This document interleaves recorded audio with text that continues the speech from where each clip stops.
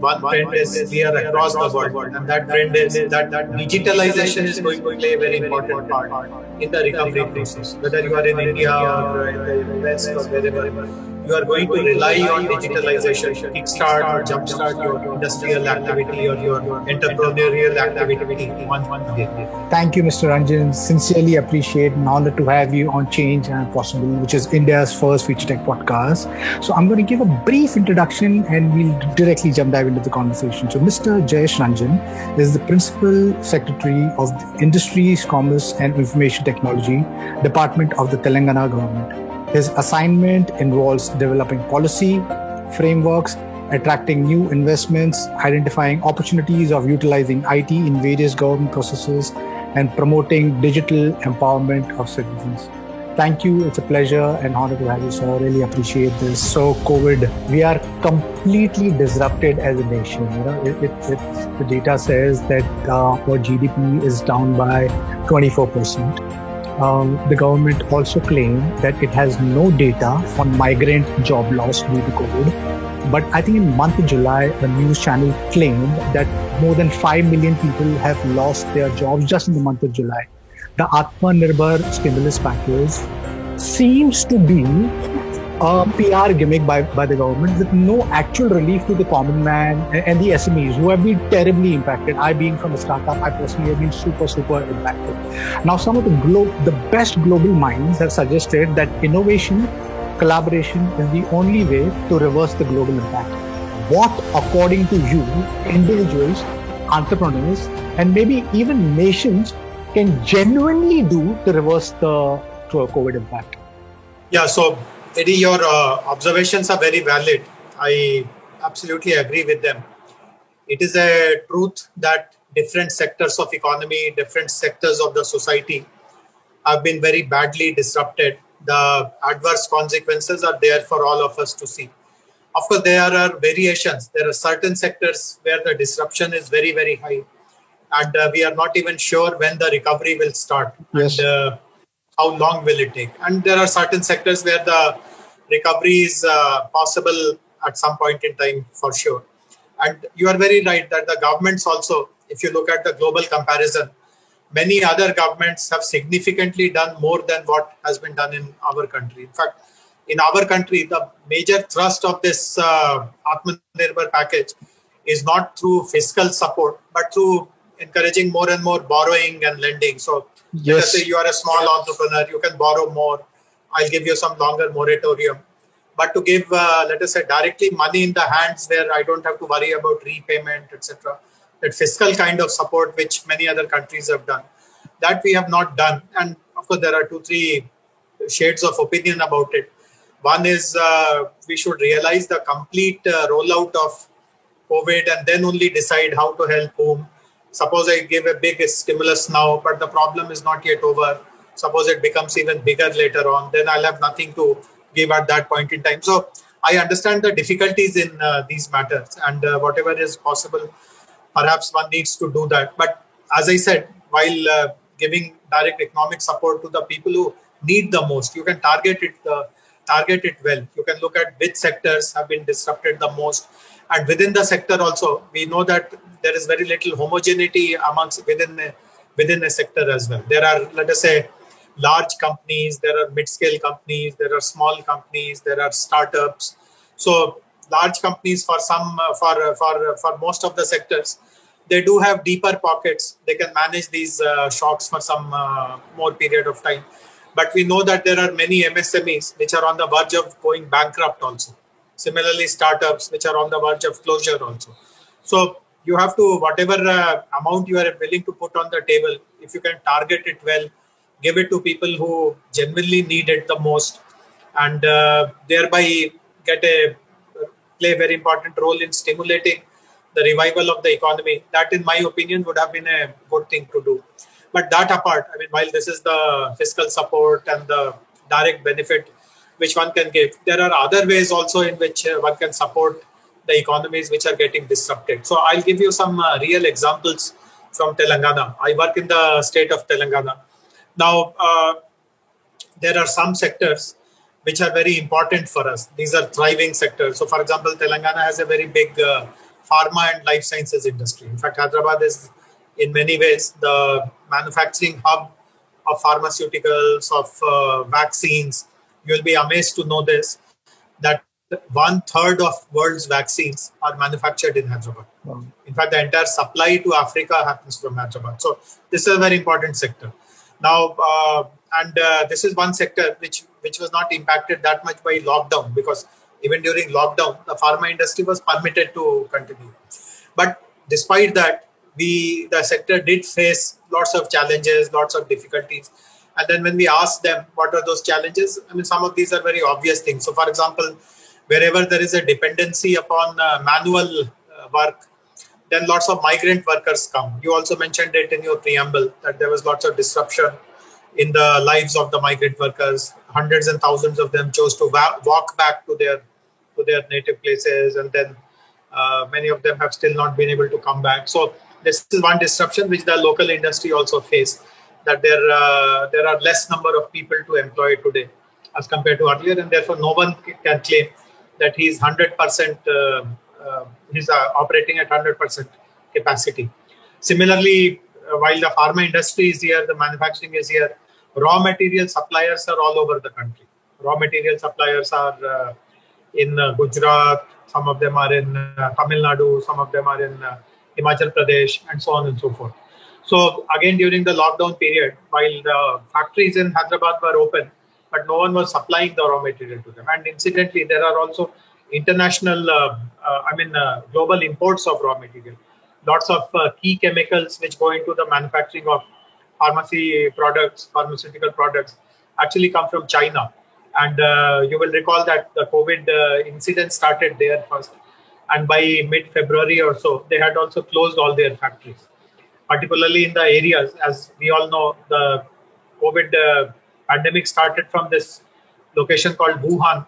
But most of the manufacturing industry which supplies these chemicals, etc., is not very far from Wuhan. It is located close to Wuhan. So eventually, from the month of February onwards, they closed down those factories also. And the Hyderabad industries actually faced a risk that typically these are very unanticipated kind of scenarios. So no one maintains huge amounts of inventory. The inventory is just enough to manage, let us say, for a couple of months or at the most 3 months. Fortunately, China was able to bring the pandemic under control very, very swiftly and allowed these factories to open. And therefore, things did not really become very critical and very emergent in Hyderabad. But had the lockdown persisted in China for, let us say, another month or so, there would have been a complete shortage of supplies in Hyderabad pharma industry, and the manufacturing of some very key medicines, which all of us are familiar with, that would have stopped. So what we have now done is that post all that, I mean, now that there is some breathing space for us to go back and look at what's going on. So first of all, we are trying to tell the industry that on those particular aspects where you require outside labor, let us look at two other options. One is that the government will be willing to set up skill centers so that you train the local manpower itself. Instead of relying too much on outside manpower, why can't we train the locals to do the same things? And if some courses have to be run, the government will be very willing to fund those courses, put the money on the table. Suppose there are certain jobs for which you just won't get locals to participate because they are very, very low-end kind of jobs. There's hardly any remuneration in that. Locals will not be motivated to do that kind of low-end kind of a work. Then can we automate them? Can we ensure that those works are done, those kind of things are done automatically using machines and all, using automation rather? So we are working with the industry association. The pharma industry has their associations to check whether these things are possible. And of course, some feedback which has come from them shows that we are in the right direction. We can implement some of these measures. Similarly, when we checked about the supplies that come from outside and how the disruption in the supply chain impacted them, again, now we are asking them that can they motivate the suppliers to set up their units here itself within the state. And we have agreed that we will give them lots of incentives. We'll create dedicated industrial parks which are close to where they are located. We'll give them some additional benefits, additional incentives, and so on and so forth. So in that way also, the initial results are very encouraging. We seem to be on the right track, and the response is forthcoming. Similarly, for the overseas imports, the imports that come from China, etc. Fortunately, while we were also thinking on the same lines, Government of India itself has announced a new scheme that anyone who wants to manufacture, there are 58 products which are typically imported. So the Government of India has announced this scheme that if anyone wants to manufacture these 58 domestically, the Government of India itself will give lots of advantages, benefits. There's something called production linked incentive. And the state government is prepared to match beyond what the Government of India is also offering. So this is one way in which we are trying to help the industry revive and all the shocks which it faced during the COVID period. We are trying to future-proof all that so that tomorrow, if there is some other future disruption of this kind, at least the industry is better prepared to withstand and not run into economic losses, etc.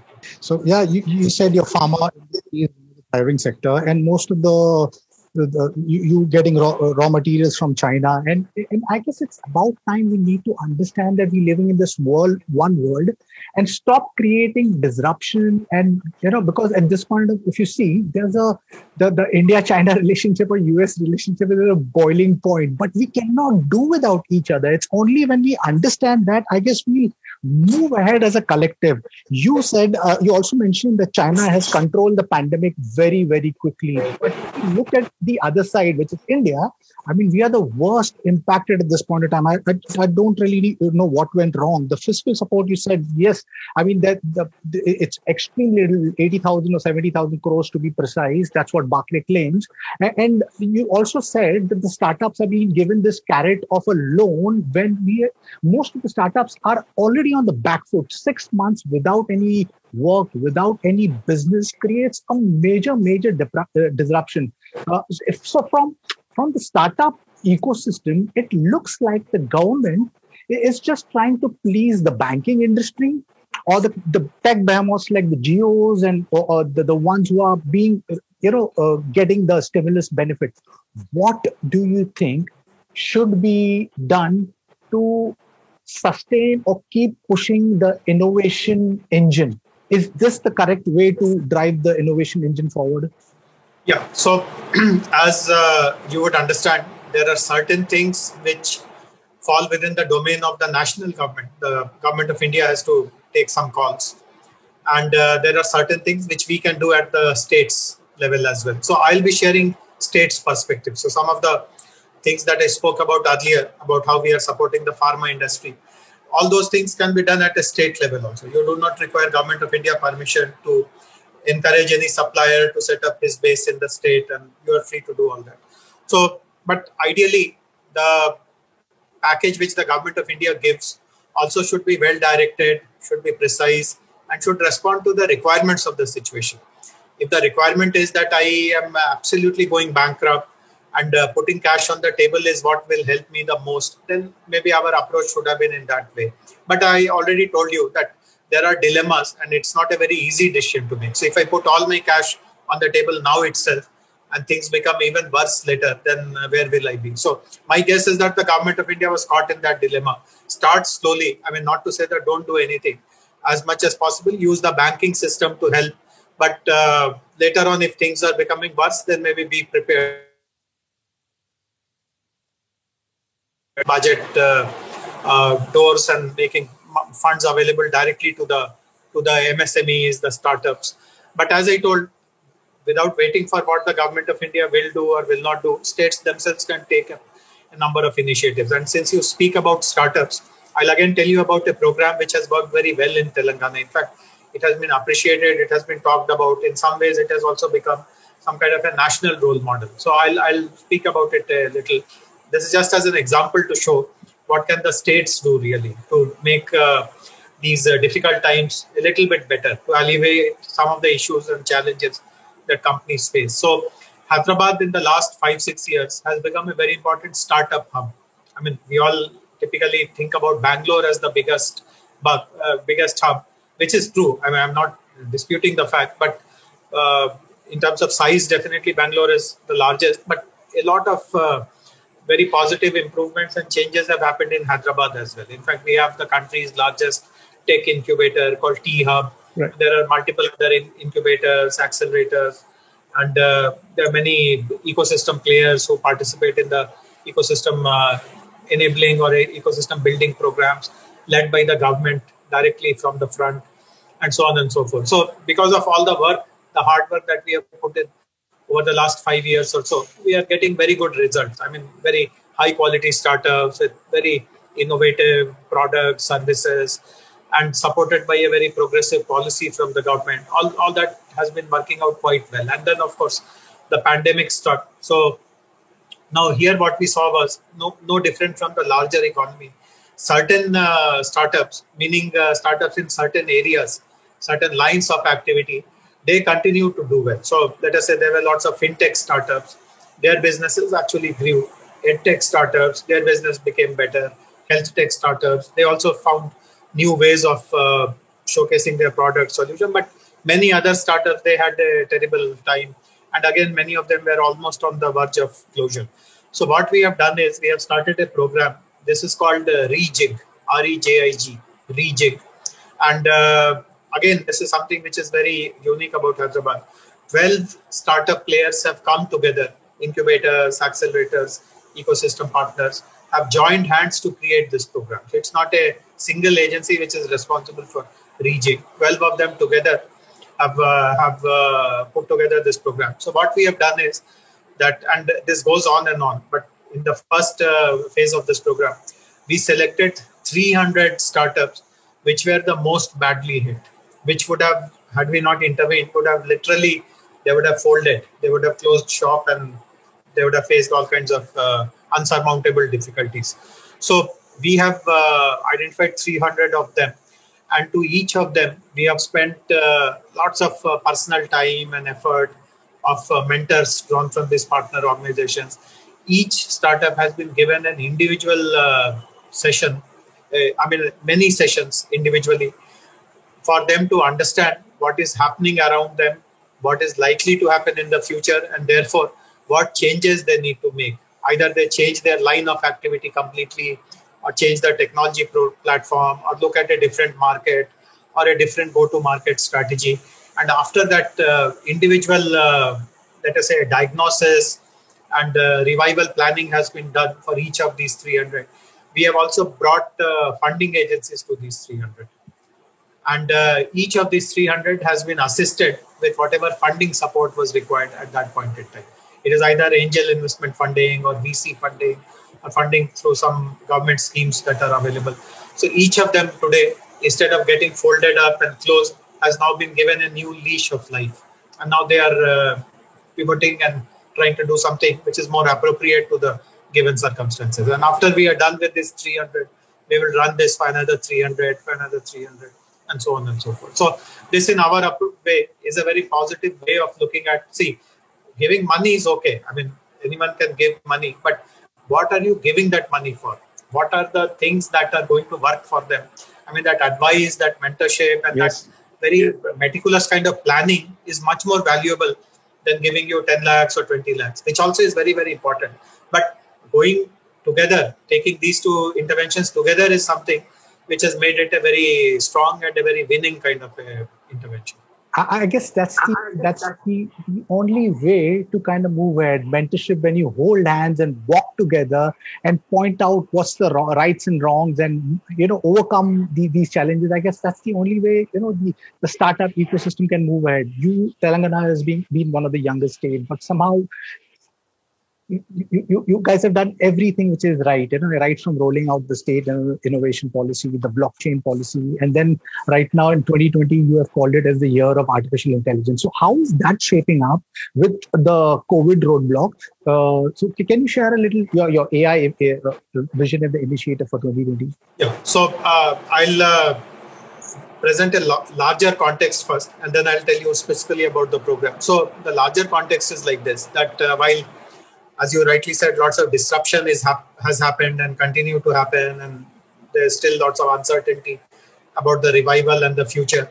One trend is very, very clear. You can ask anyone, and regardless of which industry sector that person is and what is the scale of his operations, one trend is clear across the world, and that trend is that digitalization is going to play a very important part in the recovery process. Whether you are in India or in the West or wherever, you are going to rely on digitalization to kickstart or jumpstart your industrial activity or your entrepreneurial activity once again. In fact, I'm a part of multiple other conversations also, where everyone is talking about digitalization and people are preparing toolkits for digitalization. And how do you get the companies adopt to those toolkits and so on and so forth. So that is one very clear trend.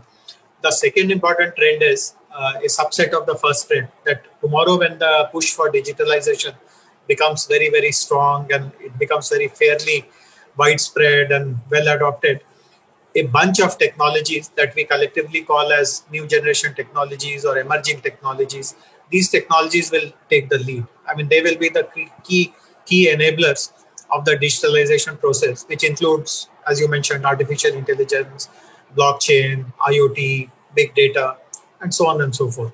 So one good thing which has happened for Telangana is that much before COVID, I mean, COVID, of course, is a very unfortunate development, but many years before that, actually 3 years before the present, we recognized the potential of these new generation technologies, emerging technologies, and we did 5 things. First of all, we created policies for each of these technologies.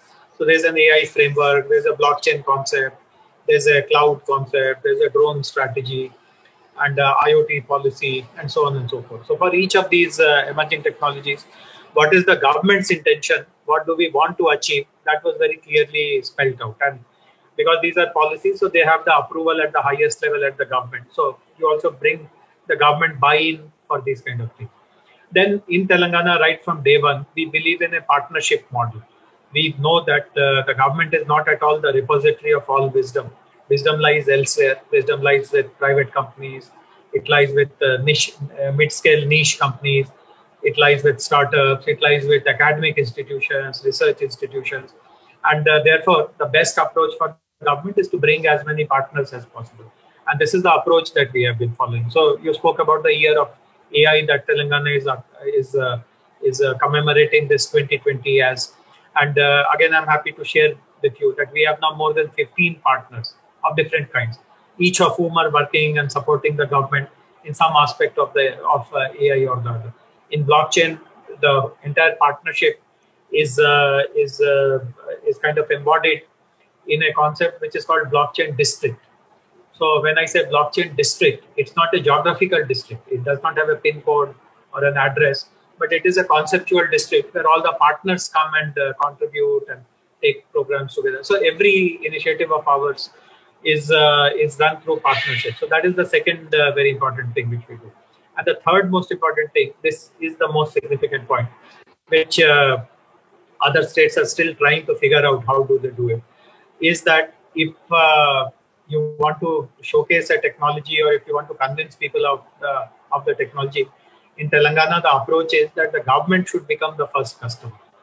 See, if any of our partners or if any other homegrown player has also come up with a solution which is of relevance to the government, then I will take it bilaterally and adopt it and implement it and show the results to everyone.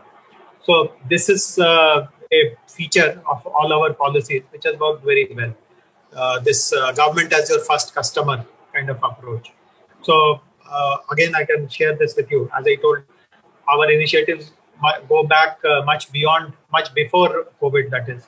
Since the last 3 years, we are working on all this. So I can share this with you that by now, between 3 years ago till now, we would have onboarded at least 3 dozen solutions, if not more, related to these emerging technologies. And they are under implementation in various agencies of the government. Many of them have won awards. Many of them have got market opportunities in other states because Telangana tried it first. And many of them are actually yielding very, very positive results. And I'm very proud to share the very latest with you. This discussion has just begun about a week or 10 days ago. But once it materializes, this will become a sensational, a historical kind of thing. The Hyderabad city elections are close by. They are expected to happen in the next 3 months or so, within the 3 months. The State Election Commission, because of this COVID scenario, etc., has approached us, asking us to create a remote voting solution through which elderly people, I mean, those who don't want to come out and get exposed and all that, they can stay at home, and also polling personnel. Similarly, healthcare frontline staff. I may be too busy because there are so many cases which are coming to my hospital that I don't even have time to go out and find my polling station and vote and all that. So can I vote sitting in my hospital? In some 5 minutes, I get a break. I push a button and get my vote registered. So we are creating that solution. And this will be the first time, of course, COVID has come as an excuse. But if you are able to showcase that hundreds and thousands of people voted, there was no kind of dilution of the standards that we expect during the voting process. The entire privacy, sanctity, and everything else was maintained intact. Then this will be a very historical thing that we'll be creating. So this is how new generation technologies, emerging technologies have a place now, and they are going to have a bigger place as days and weeks and months go by. Lovely, lovely. Wish you the very best. And I guess, there's always leaders who lead and the rest follow. So I hope the rest of the nation, the states, wake up and start emulating, because I think you're leading with style. And you also pointed out the digitization, right? Suddenly, because of the COVID, there's been a sudden thrust.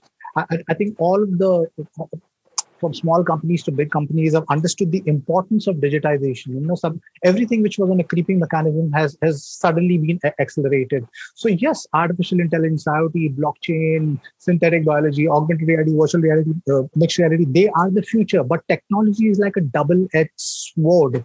It is going to enable humanity, but it is also going to be the reason for a big disruption. So automation is something which is expected to be a reason for around 44 million Indian men and 12 million women who will be displaced by 2030. This is the data which I just read recently. It's also expected by around another 5 years, 40% of Fortune 500 companies, the traditional functioning for Fortune 500 companies, are going to go bankrupt. So like I mentioned, obviously these technology is going to take away a lot of jobs, but it's also going to give a lot of jobs. But that is for the people who understand this technology. Now, if you go to see, most of us are very averse of new technology. They are either scared, afraid, or don't want to get into this new technology. COVID has already created millions of people are jobless because of COVID. This automation, which is coming in possibly like another 5 years, where all of these technologies are converged, is going to create huge disruption. I somehow feel, from my vantage point, I feel that the education institutes, the young generation, are still not ready for this new technology. There is huge demand of workforce in data science, cloud computing, or augmented reality, virtual reality, artificial intelligence, so on and so forth. But we do not have the skill set required. How is Telangana tackling this, according to me, a very, very urgent issue? So, Eddie, I'll expand your question. I completely agree with you that technology is a double-edged sword. But there are other implications also. So let me talk about those implications as well, and then talk about the skills, etc. Job displacement, skills, and other things. So there are three adverse things which can happen. I personally believe that as a government, this is my primemost responsibility to mitigate those adverse consequences of technology. The first one is that the technology brings as more and more people start getting on the technology bandwagon, there are adverse possibilities of, let us say, cyber fraud, cyber crime, cyber attacks, and all kinds of cyber security related threats. So that is one thing which the government has to take a lead. First of all, in creating awareness amongst people. You must be hearing and reading about it practically every day. There is some KYC fraud or the other which happens, and therefore people whom we want to motivate to get into the digital payments bandwagon, they get pushed back because there is always a doubt in their mind that if I start digitally transacting, there will not be enough safety of my savings. Someone will knock away my entire life savings and so on and so forth. So cyber security, and then there are so many other things. There is this age inappropriate content. Suppose you are telling children that you can all attend to classes at a very young age. Also, you can attend digital classes, and then we give him access to devices, internet, and of course, internet is a very rich source of wealth, etc. It also has all kinds of malicious sites, harmful sites, which are not age appropriate for, let us say, young children and all. So, how do we guard the citizens against these kind of adverse consequences of technology? That also has to be figured out, and the governments have to take a lead. No one else will do it. The second very important responsibility is that we already are in a situation, in our country at least, where there is a huge digital divide. In fact, we are all aware that in cities, all the schools have opened up, private schools have opened up, they are teaching online classes, but government schools have not started because either the children are too poor to access devices, or they live in such rural and remote areas that there is no connectivity, and so on and so forth. So tomorrow when we give this digitalization push, are we going to exacerbate the digital divide? Are we going to widen the digital divide? And as it is, the inequality in our society is pretty high. In the post-COVID world, where people are trying to climb up using the digital ladder, will there be a huge mass of people who can't even see the ladder, leave alone getting close to the ladder or climbing? The ladder itself is not visible to them. So that is the second risk. And of course, the third thing which you pointed out, that technology automation is going to also have some impact on certain kinds of jobs.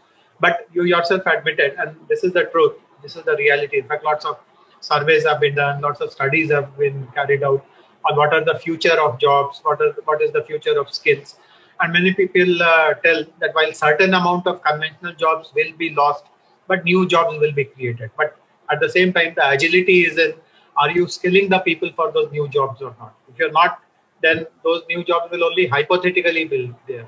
You won't have trained people to seek or reach out to those jobs. So that again will be a challenge for the society as a whole. So these three adverse consequences, taking care of the cyber threats and malware and other kind of malicious content which is there on the internet, ensuring that enough awareness and security protocols are created. Second is to ensure that digital divide, instead of widening, is actually narrowed. And tomorrow when a larger digitalization push happens, we are doing it in an inclusive way. No one is left behind, whether you are in a rural area or urban area, whether you're from a poor family or rich family, you also have equal access to digital means. It's a level playing field. And of course, the third thing that you speak about, are we readying the manpower that is required for the next generation jobs, the next generation skills, etc. So in all the three, I feel that the government has the primary responsibility. And again, I'm proud to tell you that in our state of Telangana, we are conscious of all these responsibilities. And there are very concrete programs which have already been rolled out. Some of it we are fast tracking because of COVID, but much before COVID, we had rolled out. So for example, on this digital divide issue, our government is perhaps going to be the first government which is going to provide a dedicated optic fiber cable to every household. Our state has more than 8.5 million households. Every household, regardless of where you are located, you may be in a rural area, you may be in some forest area, you may be on the top of some hill, I will take broadband to your home. And earlier, our time frame was that we'll do it over a period of time, over 2.5 years. But because of COVID, we feel that it is all the more necessary to do it faster and faster. So hopefully, we should be able to reach that level in a year's time. So as I said, all these challenges that you speak about, they are very realistic. And the government's responsibility is to create a sense of equality, equity, awareness, and skills, etc., to take care of all these problems. Lovely. Yes, obviously, it's getting more and more glaring. The divide that we have, capitalism is obviously killing the society. Not everything is bad about corporate capitalism, but if you see, I think close to 95% of the global elites own the 95% of the entire global wealth. So there is something which is definitely going wrong somewhere. I think the optic fiber to every household is a brilliant idea. And if that happens, that is something, I think it's not just a single state. I think the entire world needs to implement something like that, because I think internet is the new fuel. If you want to move ahead as an individual, as a company, it's the internet where you reach out to, because all the data is over there. You can connect, engage with anybody around the world. Like I had the privilege to do this only because reached out to you with the help of internet. So internet creates this enablement. You can do whatever you want to do. If you have desire and intent, you can go and build huge businesses. So I've been invested in the AR, VR, MR space for the longest time, and it's supposed to be the future. Today we all talking about remote health, remote education, remote training, remote work, and so on and so forth. So virtual reality is all of those things, packaged into it right now. The education side of this point in time, if you see, there's huge disruption which is happening. The traditional education system has created huge student debts. There are families who are burdened terribly because of these huge student loans. And then there is something called as MOOCs, massive open online courses, which is offering education free and online. The only thing is there's no awareness. I feel that there should be larger awareness where people understand that there is free education waiting over there to be had. So what are your views on virtual reality? How do you think virtual reality will impact education? No, I completely agree that virtual reality will be a very useful tool, definitely for education, for skilling. And as you know, the new education policy has also been introduced recently. The new education policy is also very significant. It allows for students to pick up multiple courses and not confine themselves to just one particular stream or one particular discipline. And we are aware that VR, etc., are very useful. So, for example, again, to give you a practical example, Hyderabad is a very important center for the aerospace industry. There are lots of aerospace OEMs, some of the who's who of the world actually, who have manufacturing facilities in Hyderabad. It includes American companies like Boeing, Lockheed, GE. Whatever they manufacture here is supplied internationally. So therefore, it is very important for them that they have skills which are the top class skills, and they use lots of VR. So how do you open the aircraft engine? How do you actually rectify something? How do you understand the different parts, etc., etc.? So VR is a very important tool, let us say, for aerospace technology, even for medical professionals. Lots of lab work is now done without actually going to a lab or looking at a cadaver, because you have that VR tools, etc., that are available, which enables you to develop the same kind of skills. And for education also, this is something which is very important. We also see huge amount of opportunities for VR technology in the digital entertainment industry. We know that in the current pandemic scenario, the conventional way in which people used to spend time on recreation, etc., that will be disrupted. There will be serious changes, significant changes in that. And again, VR offers interesting possibilities. So, for example, you can't visit a cricket stadium, but you can enjoy the cricket experience, the immersive live experience, by actually, like as if you are in the cricket stadium, by utilizing advanced VR technologies, VR tools, etc. So, good possibilities. And I know that big companies, I don't want to name anyone, but they are some of the biggest internet companies of the world. They are also studying and researching and investing a lot in these technologies. These are very good future. And in Hyderabad, we have set up a center of excellence on animation, gaming, VFX, VR and AR, with the help of Software Technologies Parks of India, STPI.